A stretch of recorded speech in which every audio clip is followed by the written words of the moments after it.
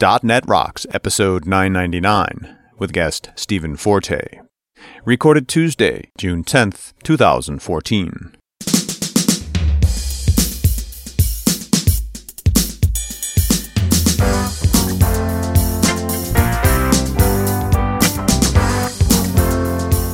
Thank you very much. Welcome back to .NET Rocks, one show away from show 1000. Yes, indeed. Can you feel it? I can feel it, because it's been coming for a while. I feel tired. Well, doing 3 shows a week sort of accelerated our progress, too. This was supposed to happen in August. Yeah, it's true. We did have a big party planned, but we have something a little bit more special. Yeah, it'll be fun. It'll be fun. Next show. But Mr. Forte is here. He'll be in just a minute, and he really, really wanted show 999. And it's the last show where the first decimal in the file name is a 0. There you go. So let's roll the crazy music, because I have something appropriate for today's topic. Awesome. All right, buddy, what do you got? tinyurl.com/Kirk2Enterprise. Oh, no. All right, so there really aren't any real Star Trek communicators out there. Yeah. You know? And for obvious reasons. I mean, there's so many problems, and we'll talk about this with Forte. There's so many problems with the model of that communicator that Gene Roddenberry has everybody wearing. First of all, it's so small. Where's the battery, right? Yeah. Second of all, it's not close to your mouth. So how do you understand people? Like, there's just a physics problem of getting a good sound.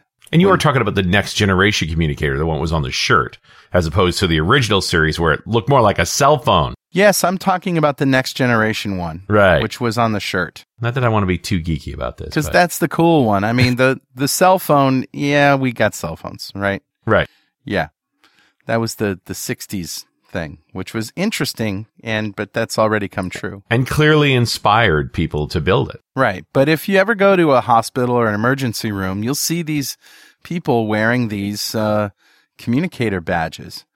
So that's what this is. It's a company, Vocera, and they have this badge that's a lightweight, voice-controlled wearable device that enables instant two-way or one-to-many conversations using commands.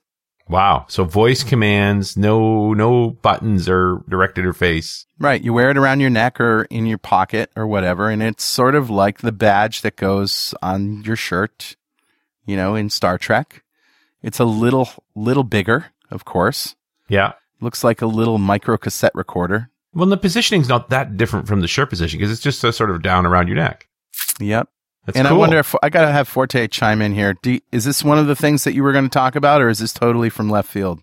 It's not completely out of left field, but it's not necessarily scoped to the enterprise. So I'd say it's more from center field. All right, center field. But, you know, this is definitely something that exists now. And like I say, if you go to a hospital, you'll see people using this kind of thing already. So I just wanted to find what's the closest thing I can find out there to a Star Trek communicator. And why don't they really exist, you know? So, but this is pretty close. All right, there you go. Know it, learn it, love it. Richard, who's talking to us? Grabbed a comment off of show 954, and that's the one we did with David McCarter when we were talking about rocking your technical interview, which generated a ton of comments. Between that one and the show we did with John Sonnes on leading your career, it sort of speaks to me that maybe we have to have more career conversations. Well, it's certainly timely, right? Absolutely. And Alex McGilvray says exactly that. He says, this show came out at a great time for me. I had just finished school, and I'm moving into the, quote, real world. And a lot of tips came in very handy. Many seemed obvious in retrospect, but hindsight's always 20/20. I researched the company I applied to, as well as came up with a set of questions relevant to the company and the position I was interviewing for. I believe that helped me profoundly. The people conducting the interview had great poker faces, but they seemed to really appreciate that I actually cared about the company and had questions about its processes. I felt really good about the interview, but even if I don't get the job, this was an amazing experience because it provided me with some valuable insight on what skills I needed to develop. And one thing I should point out, because I'm in the games and mobile area, is that the majority of the places I applied to told me that the reason they called me back for the interview was due to my past projects and portfolio and not my formal education in a technical college. Isn't that interesting? Isn't it just, and you got to think about the hirers too, if we're on that side of things, like I like what you've done, right? Yep. Perhaps this is specific to my domain or a statistical anomaly. No, I don't think it is.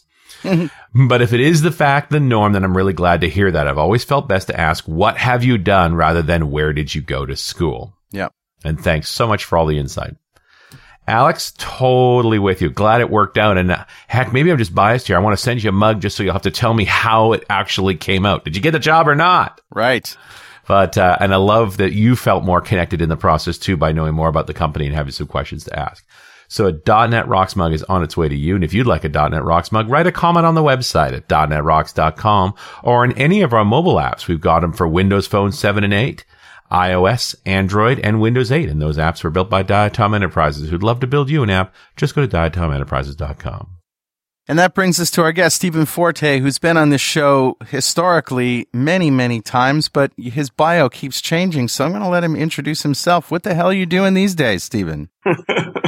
Well, good to see you guys again. For those of you who don't know me, I'm Steve Forte. I'm the Chief Strategy Officer of Telerik, developer tools company in the .NET and cross-platform mobile space.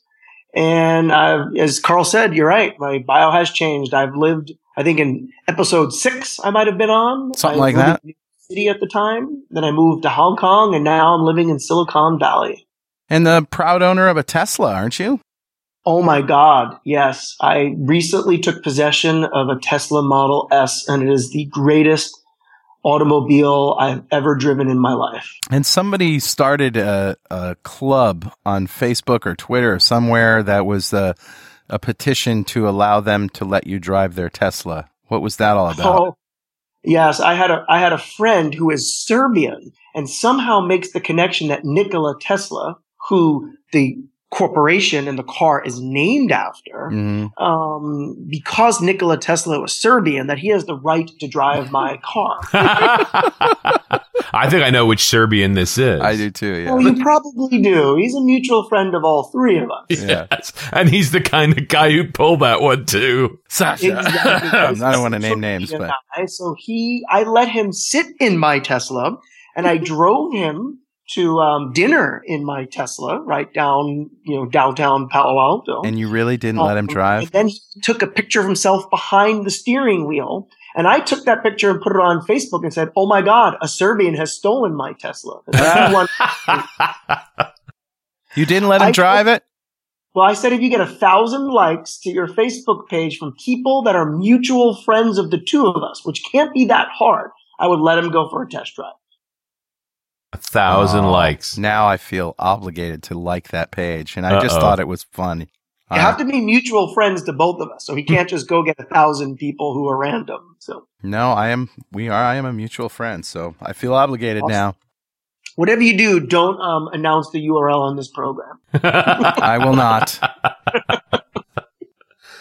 Awesome. Well, so in the past, we've done all kinds of different shows with you, mostly talking about agile stuff, but it seems like the Silicon Valley has infected you. You're thinking differently now. I definitely am. I actually think it's probably the accumulation of this is my 20th year in the industry. I graduated university probably exactly 20 years ago as of this recording. And being in the industry for 20 years has given me deep perspective. And now, probably in the second half of my career, I just very recently moved to Silicon Valley. And it's a combination of age and changing of location. First starting off in New York, then living in Asia as an expat for 5 years. And now coming in, I think in the early days of .NET Rocks, I talked a lot about data and I talked a lot about programming. And then I moved into agile topics and even hardware topics. And you're absolutely right. I think Silicon Valley is a very unique place. It's a great place that every techie needs to at least come to as a tourist, if not for business, at least once in their life. Maybe like Muslims going to Mecca. So you've been in the press a bit with the wearable technology. This is your passion lately. What's the state?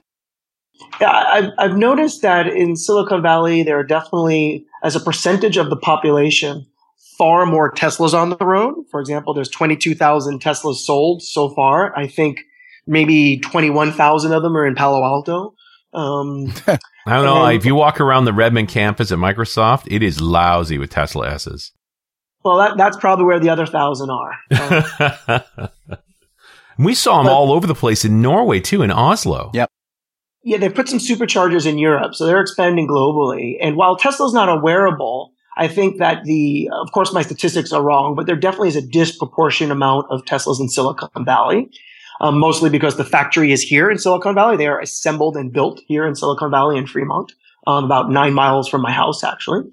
But more importantly, just like with the Teslas, you see people driving Teslas wearing Google Glass. There's more people using wearables in Silicon Valley than everywhere else. So this is a definite early adopter place, which I think fits in well with my personality, being a fairly big early adopter myself. Now and I think that's affected my view. There was a famous case in which a woman was given a ticket for wearing Google Glass while driving and beat the ticket. But, that it brings up a question, is that distracted driving? She said that it wasn't on and they couldn't prove it was on. But, assuming that it is, if you're in a Tesla, do you sort of get a ticket to wear a Google Glass while you're driving? Are you, when a cop pulls you over, oh, you got a Tesla and a Google Glass? Yeah, you can wear that. What's the deal there? Because you're in a Tesla, you're naturally distracted. I think if you're in a Tesla and you're wearing Google Glass and the cop pulls you over, I think the cop says, "Hey, can I go for a ride?" I think so, yeah. Nice. What does that thing do? Where's the gas tank? But I think you're right. I think that Google Glass while driving is probably not appropriate. Google Glass definitely has some social stigmatisms to them. People think they might be getting spied on, and there's all these reports in the media of people wearing them in restaurants and other customers feeling upset. But I think at the end of the day, it really just opens a broader conversation to wearables. Wearables are here. Google Glass potentially is not mainstream yet, but wearables are. Wearables, we're in the early generation. We're in kind of, HTML 1.0 of wearables, right? We're in probably 1997 of wearables, right? I think it might be more acceptable if somebody had a little half invisible camera on their hat, because it's sort of, hard to notice. And it doesn't look like it's your eye. It doesn't look like an extension to your eye. It doesn't look like you're a Cylon, Right. But you actually are. And that, by the way, could be completely innocuous looking and entirely evil at the same time. I agree. And you know what I mean by evil. Just like you could be pulling in a lot of information about your environment. Yeah. There's definitely been a lot of apps that have some privacy concerns. Nothing major that would probably involve lawyers and legal, but just people are uncomfortable with wearables. But more importantly, I think it kind of opens up the conversation that in the early days of the internet, I'm talking about 1995, 1996, and that's where we are with wearables. People were uncomfortable putting their credit card online and buying something at Amazon. Oh, sure. Now people are very comfortable doing that and doing all sorts of crazy things on the internet, from webcams to, So I think that will happen with wearables as well. We literally are probably at the 1995, 1997 stage with wearables. So they're here. They're not going to go away. There's some pushback, but I've always said you can look at the future of things like wearables by looking at the history of the web, right? You can just look at how adoption went and the adoption curve. And I think that's where we are. So porn's got to play a big role then. Well, I believe there was a article, which since you went there, Richard, there was an interesting article in VentureBeat or somewhere that talked about, it's not necessarily a porn app, but it's an app for Google Glass, since we were mentioning Google Glass, and it will help an individual, typically a male, with pickup lines when he's at a bar, and it will scan the people and try to do facial recognition and look up their photo on Facebook and try to get information about them, or just guess, judging by things like that. So yes, I think the dating industry and the porn industry and all those industries will play a role in the wearables, just as well as traditional mainstream business will as well. That is pretty creepy. It is very creepy. And here's the funny thing about it. The people who created the app said how to do this and not be creepy. The fact that they had to put that disclaimer in the title tells you that it's probably a little creepy. These things have a way of working themselves out, though. I mean, at the end of the day, somebody you want to have a conversation with is not going to be wearing anything. Do you know what I mean? And the ultimate test of your character is going to be you in a room with no devices. You know what I'm saying? And so therefore, if you have to have a device, you're handicapped, essentially. You have a crutch. You have something you can lean on, whether it's for a conversation or whether it's for, something of, if you're the smartest one at the table. Yeah, but you're wearing a device. You're looking stuff up, right? But the device is a tricky path. What if it was just a pair of glasses? I'm not allowed to see because I have this handicap of not being able to focus my eyes. Right. So that begs the question: do you have a device and you're trying to come off as someone who is faking it, right? But I don't know if that's the case. You're going down a negative path, which maybe society will go down that. That's my job. I mean, I have plenty. I have plenty of positive things to talk about as well. But let's talk about the fearful things first. Well, yeah, to counter your point a little bit, and as I said, I don't have the answers, but I think how our conversations in regular daily life have changed since the adoption of smartphones. Yeah, For example, is I'm always in conversations with Richard, and Richard does know a lot of things, and a lot of times I'll try to call BS on him and Google it right there sitting at the table. Yeah. And sometimes I'm right and I feel really, really triumphant, and sometimes I get really pissed because Richard did really know that crazy minute detail that I didn't think anyone knew. Yeah, so I think, you're right. Richard he's the guy who we have to compare. Imagine sitting in a conversation with Richard, and if you could keep up with him without a device, then yeah, that's the test of your Google character. Glass just to keep up with Richard. Oh man, my nickname for him is Richipedia. Richardpedia.com. I've got it registered. We should register that URL. I have it. Richardpedia.com. Anyway, I digress. All right. So, but I do want to talk about the positive things, but just, here's the thing. Like, it's come out of late that, the internet is not as secure as we thought it was. And the adoption of the internet was slow because people didn't trust it. Okay. It turns out they had a good reason not to trust it. But, as they got more comfortable with it, people began using it and relying on it. And those were good things that came of that. However, it's been exploited, and it's been exploited badly.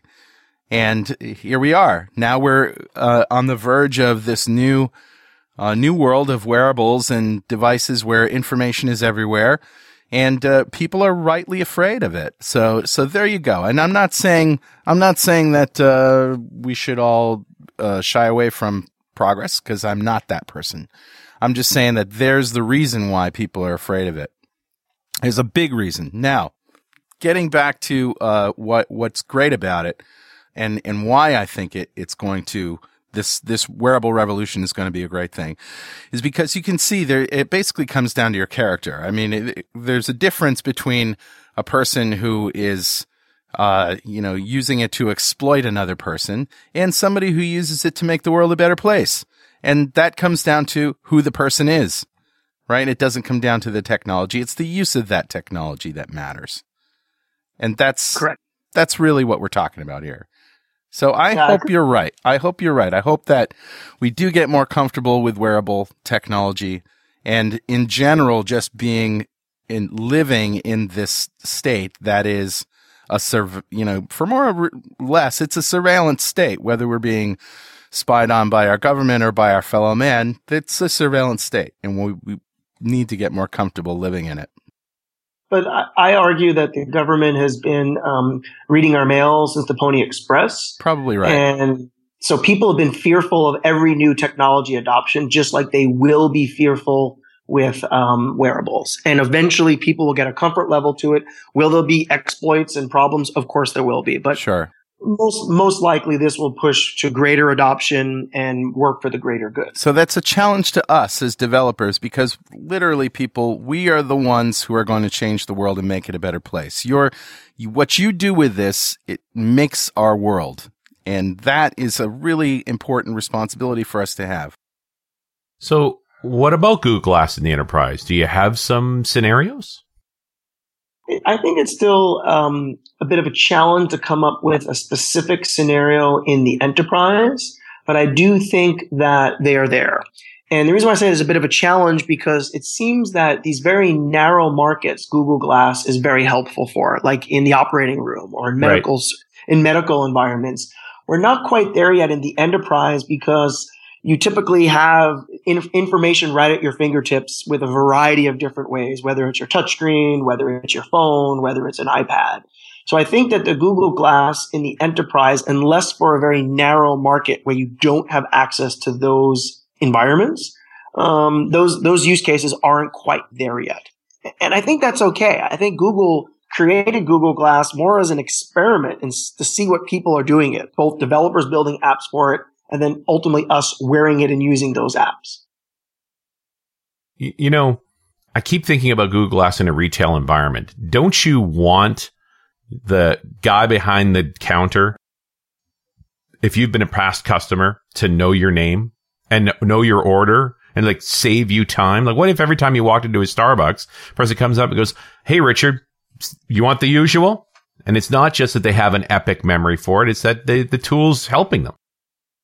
I couldn't agree more. I love the little local Thai restaurant down the block from my office where the waitress always remembers my order. It just makes me feel special, but it also saves me time. I mean, you really need to look at the menu. And I think if you can facilitate that better with wearable technology, Google Glass or something else, I think that would make a great case. I was mentoring a team down in Mountain View. A startup down in Mountain View that is taking Google Glass and putting it in retail environments for the customer. So when you walk in the store, you can put a Google Glass on and it augments the shopping experience.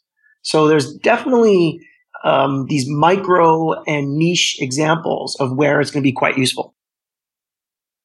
It's very cool. So what do you think, what's next for Google Glass? I mean, they've sort of been in hiding, but they've been promised new versions and newer, greater things. Had some problems with battery and just, version 1 functionality wasn't all that great. But what do you see coming up? I think Google Glass will have to wait for its killer app, and I think that's going to be up to the developer community. So in essence, what will happen is a developer will start using Google Glass in ways Google never envisioned. And that will actually evolve not just the ecosystem, but it will evolve the hardware and the product itself. And it's literally going to be up to all of us and our, listeners and the entire developer ecosystem to do that. And they will push Google in that direction. And so I think there's a lot of obvious small fixes that need to happen with Google Glass. For example, you mentioned battery, things like that. Those hardware iterations will come over the next, anywhere between 6 and 18 months. But ultimately, it will be a niche, fun product only until the developer community comes up with those killer apps. And there's some pretty cool apps that could work. I mean, there are Google Glass that you point the glass towards foreign languages and it translates it for you. And I could see that really great in the tourism industry. So there are definitely developers out there, and someone will come up with that key, basically that key value right there. The real-time translation thing is really cool. The past couple of weeks when I was traveling in Germany, I was in the parts of Germany that don't speak any English at all. And so I would only get German menus. And the fact that I could hold I have a Nexus 4 and a Windows phone, and they both have a translation app, and I could hold it up and it would translate the menu items. Exactly. And more often than not, the server would stand over my shoulder and be amazed that actually worked. Glass would actually be more convenient for that than having to juggle the phone. Right, especially for areas where you need to be hands-free. Not necessarily driving, because that brings up other potential issues, but walking down the street signs, or in a lecture or other things, it could be much more useful. The distracted driving one bothers me just because I would think if you're using Glass for navigation, that is less distracting than using the normal GPS for navigation, because it's in your line, it's outside of your line of sight. You are still looking out the windshield. Like, that's, to me, seems pretty safe. Yeah. I tend to agree. My best experience with Google Glass ever was on the train system in London, where it literally was giving me turn-by-turn directions walking around the train station. And it was right on because it knew which way I was looking, as well as my GPS location. Exactly, because it has situational awareness. That's the key. Yeah, control over that orientation, but it's still not really an enterprise app. I guess once you get to an office setting, that mobility, anywhere you wouldn't use your phone is kind of like a place you're not going to really need a Google Glass. I tend to agree. And I think inside the enterprise, while Google Glass probably will have a role, I think other wearables will start finding their way in.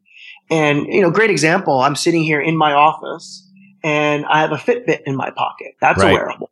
Now, granted, that's probably got very little enterprise applications, but I think we're at the bring your own device stage where people who are using these, we all know what bring your own device is, right? That's sure. When workers started in masse, bringing their iPads and cell phones and everything else into the office. I think pretty soon, in a couple of years, we're going to have the bring your own wearable problem or issue in the enterprise, and Google Glass being one of many. And, it's going to be potentially, if it's not going to be a problem, it's going to be something that needs to be addressed at the enterprise level for sure. Well, it may not be as applicable in the US, but one of the things I could see with a Fitbit is it knows how far or how often you're moving. So when I've been dealing with some organizations that have pretty strict health rules. You can't sit at a desk too long. You can't walk them too far. Like guys working in a warehouse, it's like you're only allowed to do 5 miles a day. Like more than that, and you risk some injury. So being able to monitor how little people are moving or how much people are moving is actually useful.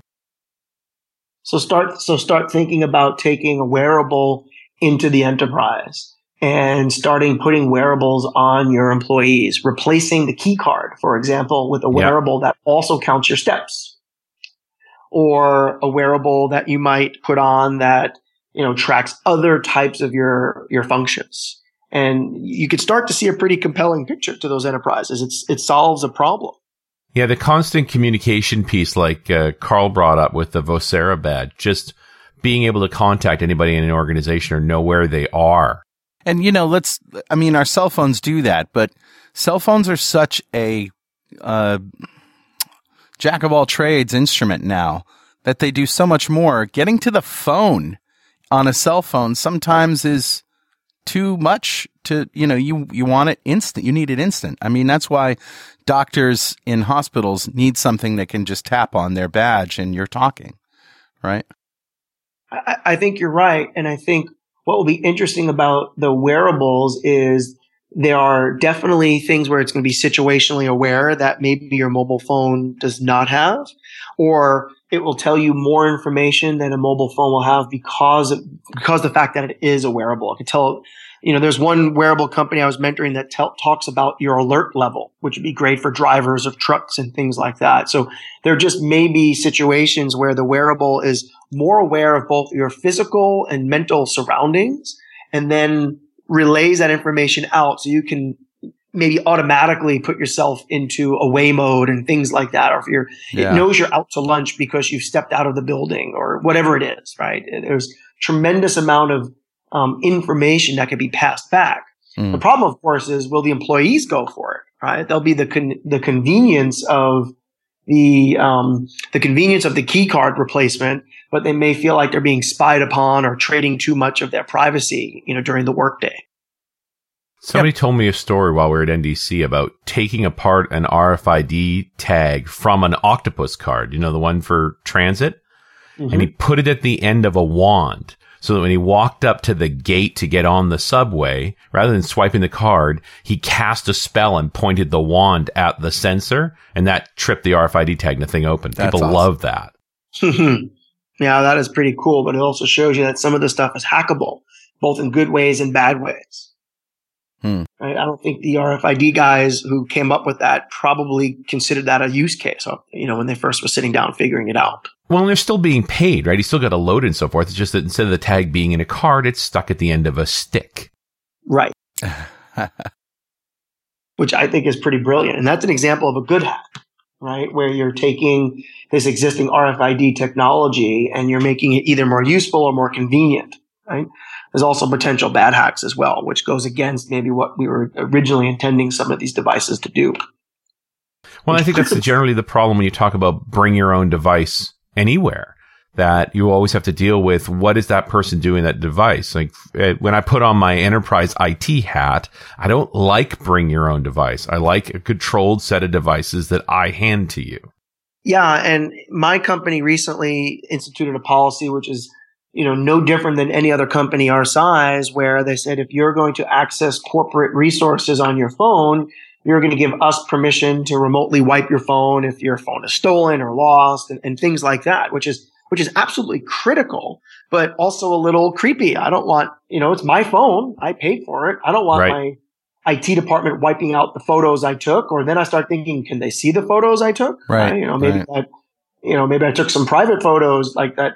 I don't want in a work environment, right? I was at a party or something, whatever. Right? So it definitely begs that question of what is the right balance between the privacy and the employee's, use of the device versus the corporation's, productivity they get. And some companies have a solution. So right now I carry 2 cell phones, and, one is my personal phone and one I use only for work, but I bought both, right? The company can provide one for me. Some companies will provide you a BlackBerry or some other form of, work phone as also a smartphone. And then people buy, their own personal one as well. And maybe that's the solution. I don't. So what I have 2 Fitbits, one that I wear. As you said, the guy can't walk more than 5 miles, within my personal one that I, change out of in the locker room after my day at work. I don't know. Yeah, that gets really interesting when it comes to shared data. Yeah. And then what happens with this data, right? I mean, is it, we've always had this question. I mean, it's when you put phones on workers' desks in the 1950s, the first question was, the workers kept saying they're going to listen to my phone conversations, and the employers kept saying, they're going to make personal calls. And guess what? Both happened, right? And we all have made a personal phone call with our work phone. It's just the same thing with your internet and your computer at work. Of course, I sent a personal email on my Gmail account for my work computer at some point during the day, or I take a break and look at Facebook. I mean, it's just part of the game. So that same logic will carry forward with wearables. And I guess it's going to be one of those, every corporation has to strike that healthy balance with their employees. What are some of the devices that you've seen other than Google Glass that you're excited about out there in Silicon Valley? You can talk about anyway. Sure. There's one that I've seen that is pretty cool that will track the person's alertness. I think I mentioned it. Yeah, you mentioned that. Yeah. Just not too long ago. And what I find interesting about that is I think it has great enterprise applications, not necessarily for making sure your employees are awake. But I think Richard mentioned a moment ago about the, I think in Norway or somewhere, Richard said that they have rules about how long people can be at their desks or how far they can walk and things like that. Well, this would be a great thing if you wear it. Let's say you're in a call center and everyone's wearing this alertless, this device that tracks it. What it does is it does it by tracking your eye movements, and it has an algorithm that sees how tired and sleepy you are. Right. And you can even set it to give you a little bit of a jolt, which I find a little creepy, but in essence, it will give an alert. Well, what if everyone in the call center was wearing one? Staring at a screen, talking to customer service people over hours, can be pretty daunting.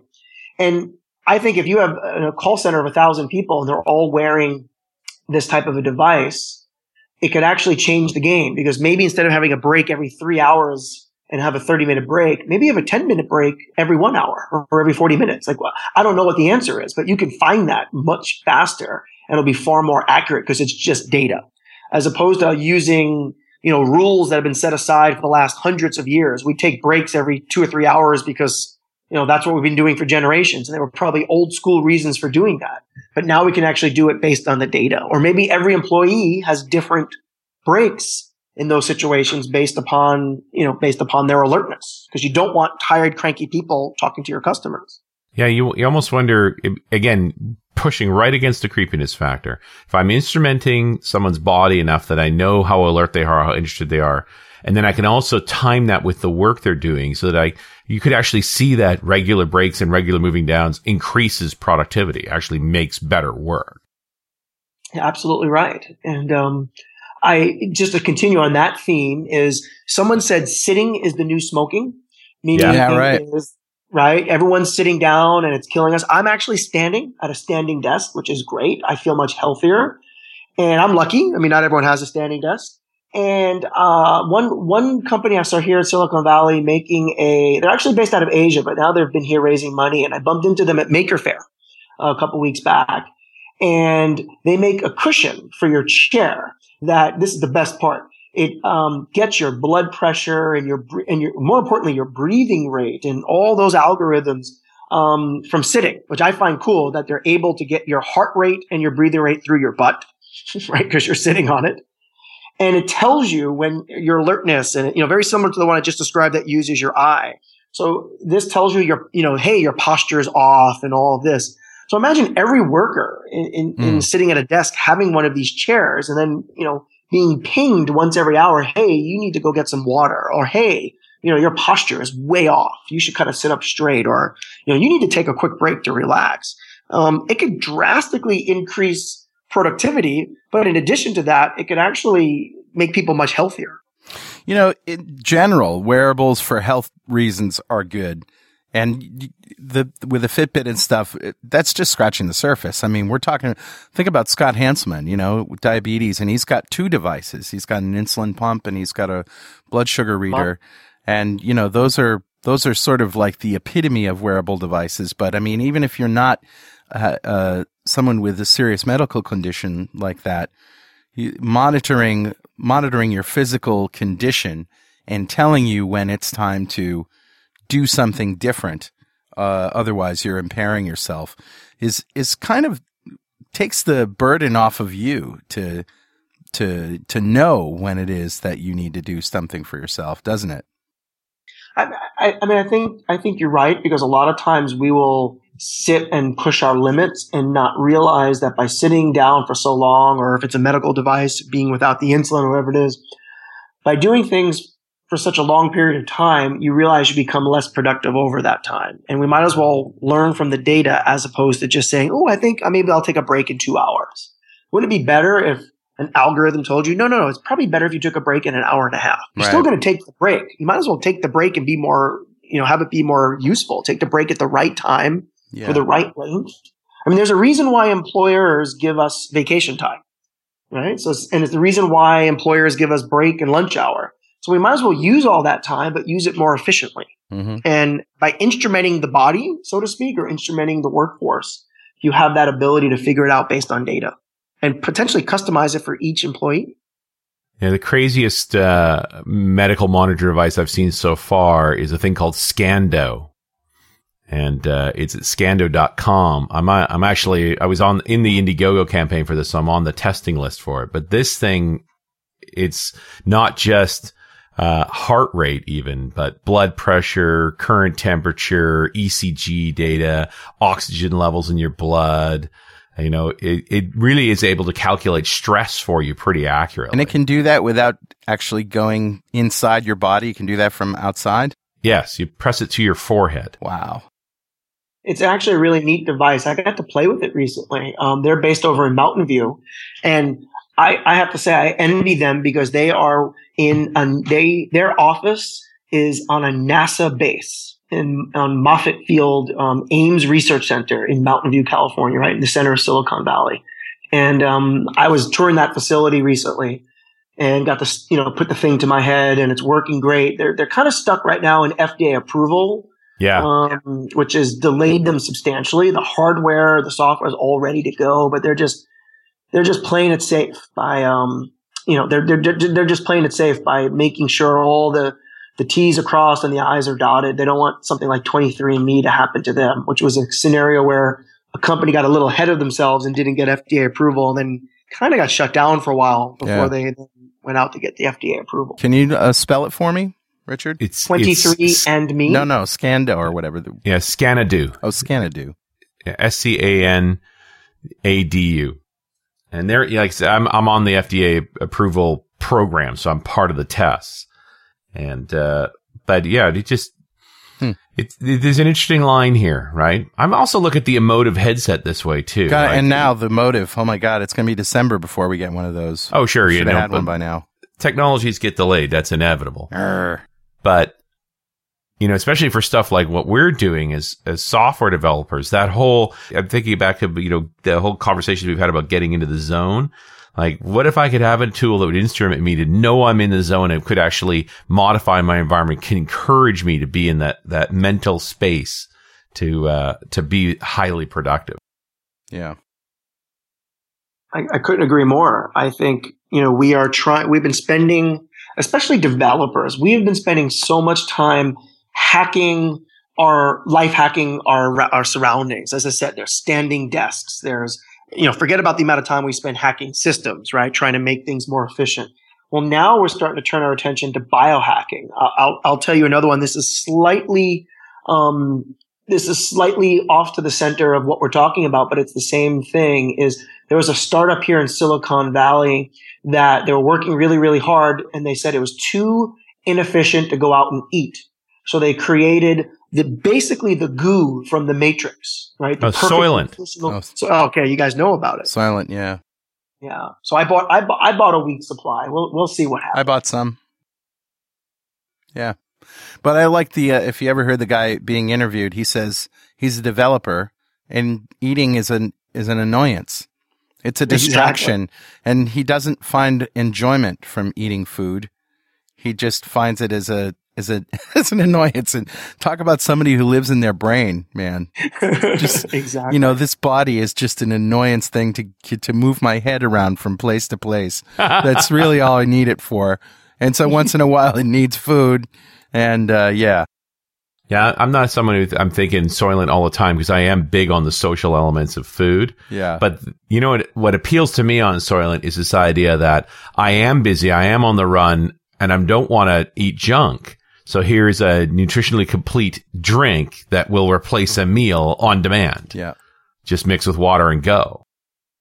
Exactly. Yeah, it is. When you want that, you want it. Right. Yeah. I don't want to use it all the time. It's not my new food, but once in a while when you need it, it's a good solution. Right. It won't replace your meals, but it won't replace all your meals, but it'll replace some of your meals. I got to think that the biggest technology space for wearables in the future has got to be real augmented reality. And I don't put Google Glass in that category because they're not in line of sight. Right. So you're talking about like Oculus Rift? But Oculus Rift is full visual replacement. You don't see through it. What I really want is additional data added to my vision. I see what you're saying. So you're looking, I actually think there's going to be a bit of a merger between longer term, the augmented reality space and the virtual reality space. That's why I mentioned Oculus Rift. But you are correct. I think that some form of augmented reality will become mainstream soon.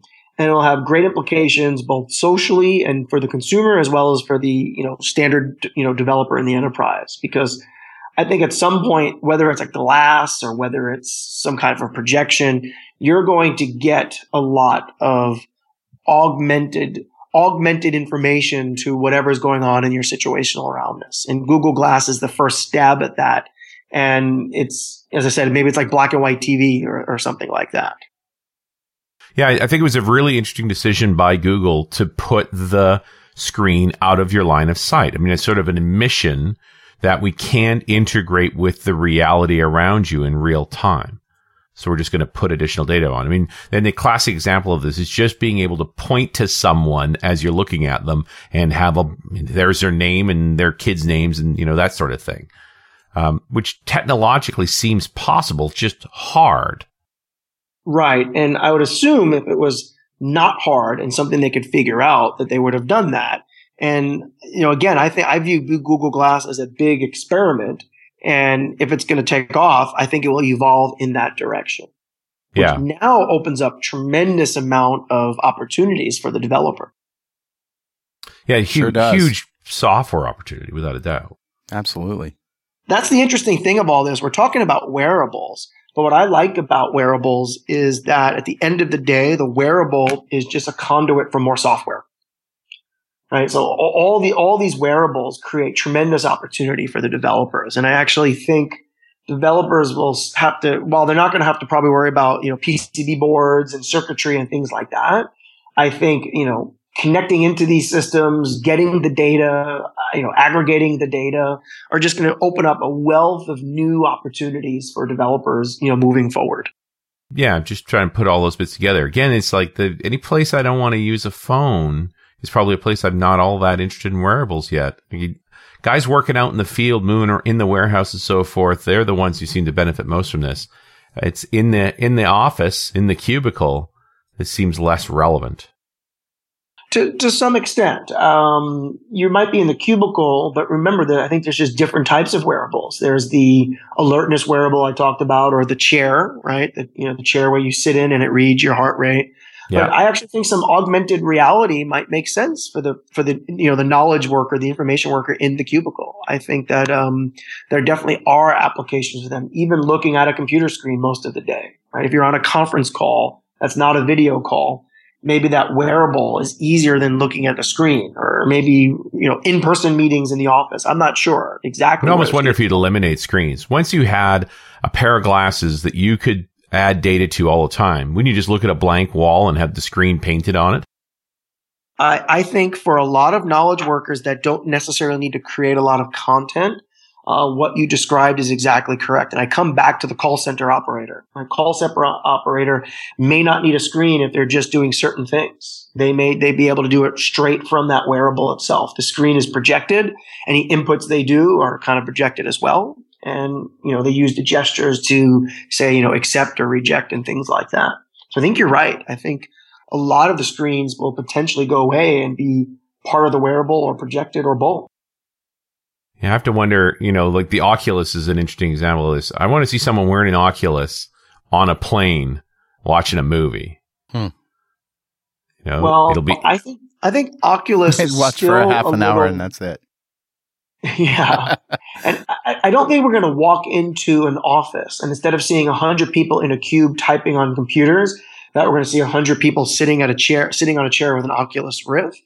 But I do think you will see people slowly augmenting that, they're in the cubicles and they're augmenting that experience with other forms of that technology. Some derivative of glass and some derivative of maybe Oculus as well, but not necessarily what the two look like today.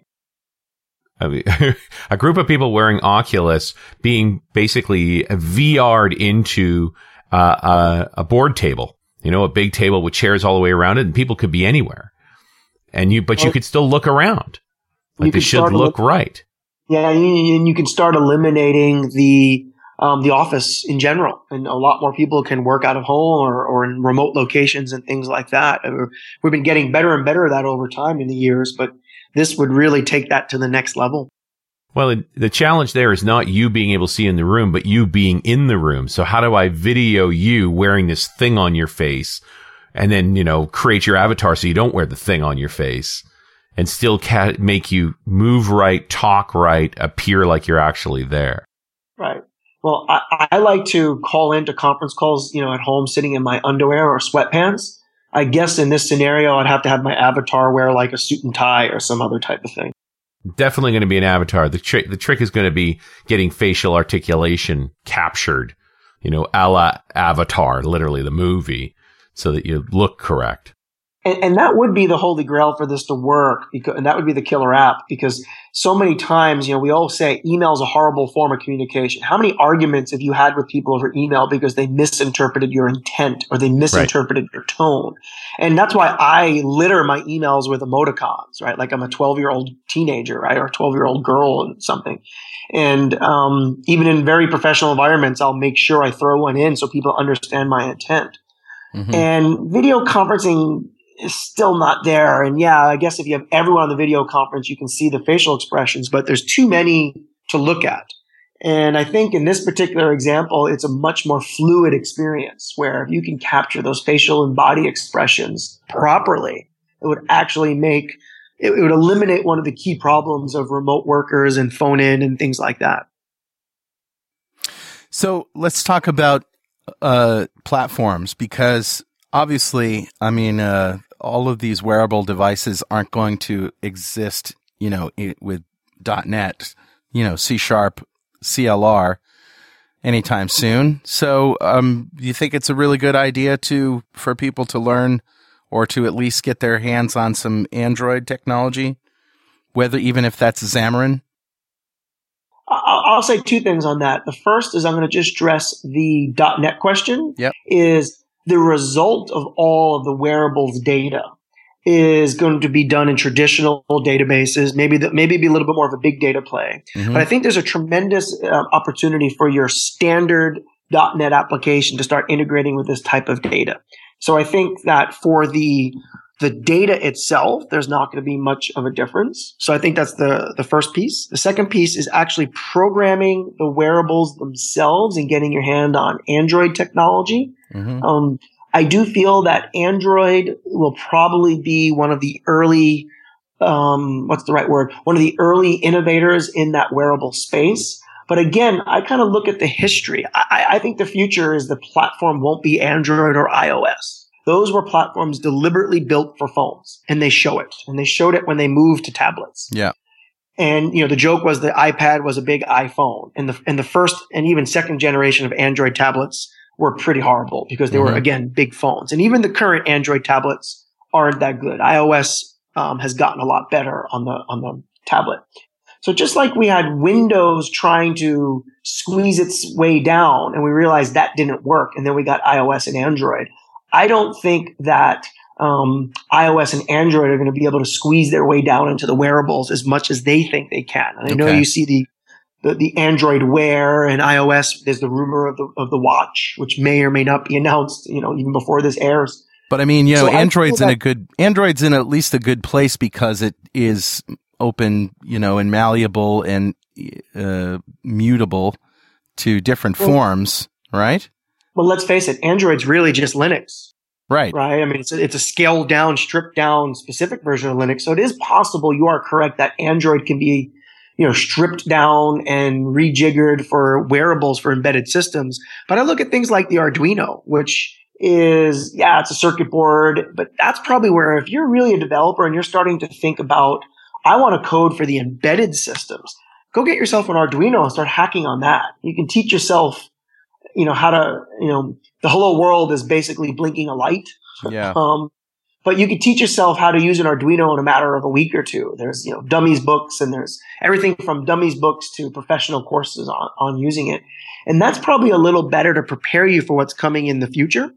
Because I just don't think the paradigm that we have today in our programming environment, whether it's .NET or even Android, will necessarily translate its way down to these tiny little devices with virtually no memory and, very little different type of interrupt systems. So you think these things will have to be written with something else?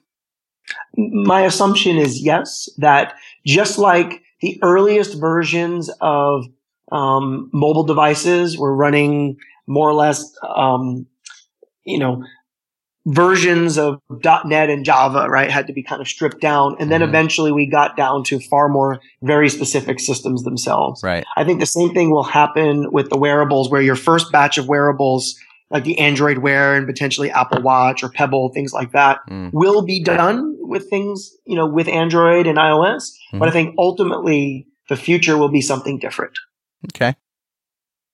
And it looks like C++ still the dominant language for a lot of this stuff, for better or worse. The Oculus Rift is all C++. It's actually C, not C++.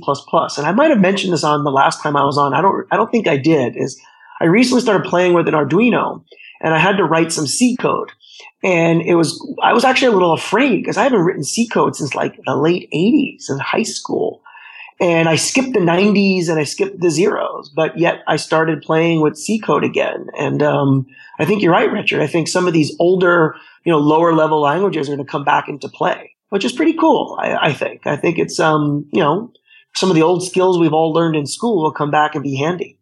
Yeah. Interesting, huh? It's going to be a brave new world out there where everyone's got things like Fitbits and Google Glass or whatever these derivatives are into the future.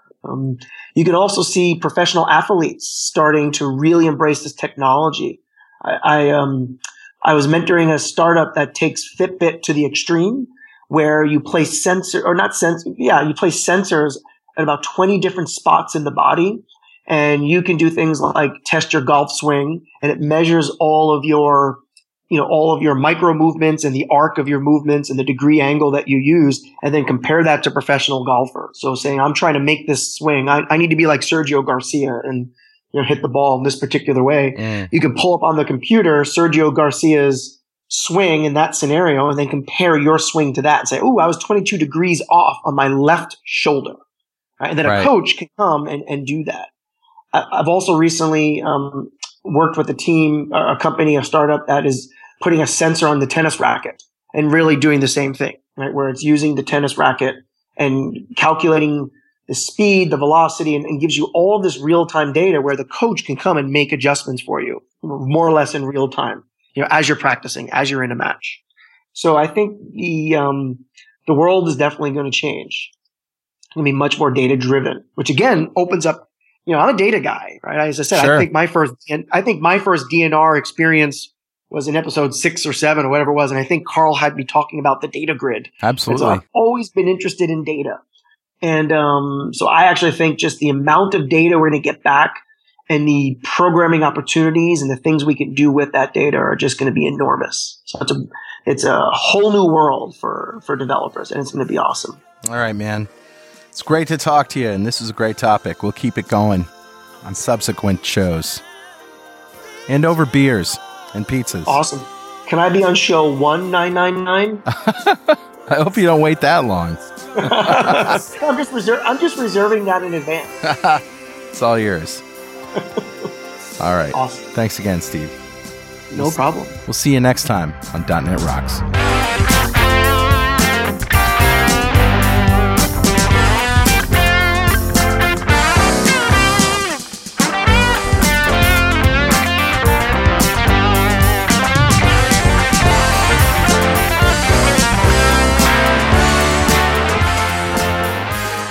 .NET Rocks is brought to you by Franklin's Net and produced by Pwop Studios, a full-service audio, video, and post-production facility located physically in New London, Connecticut, and, of course, in the cloud.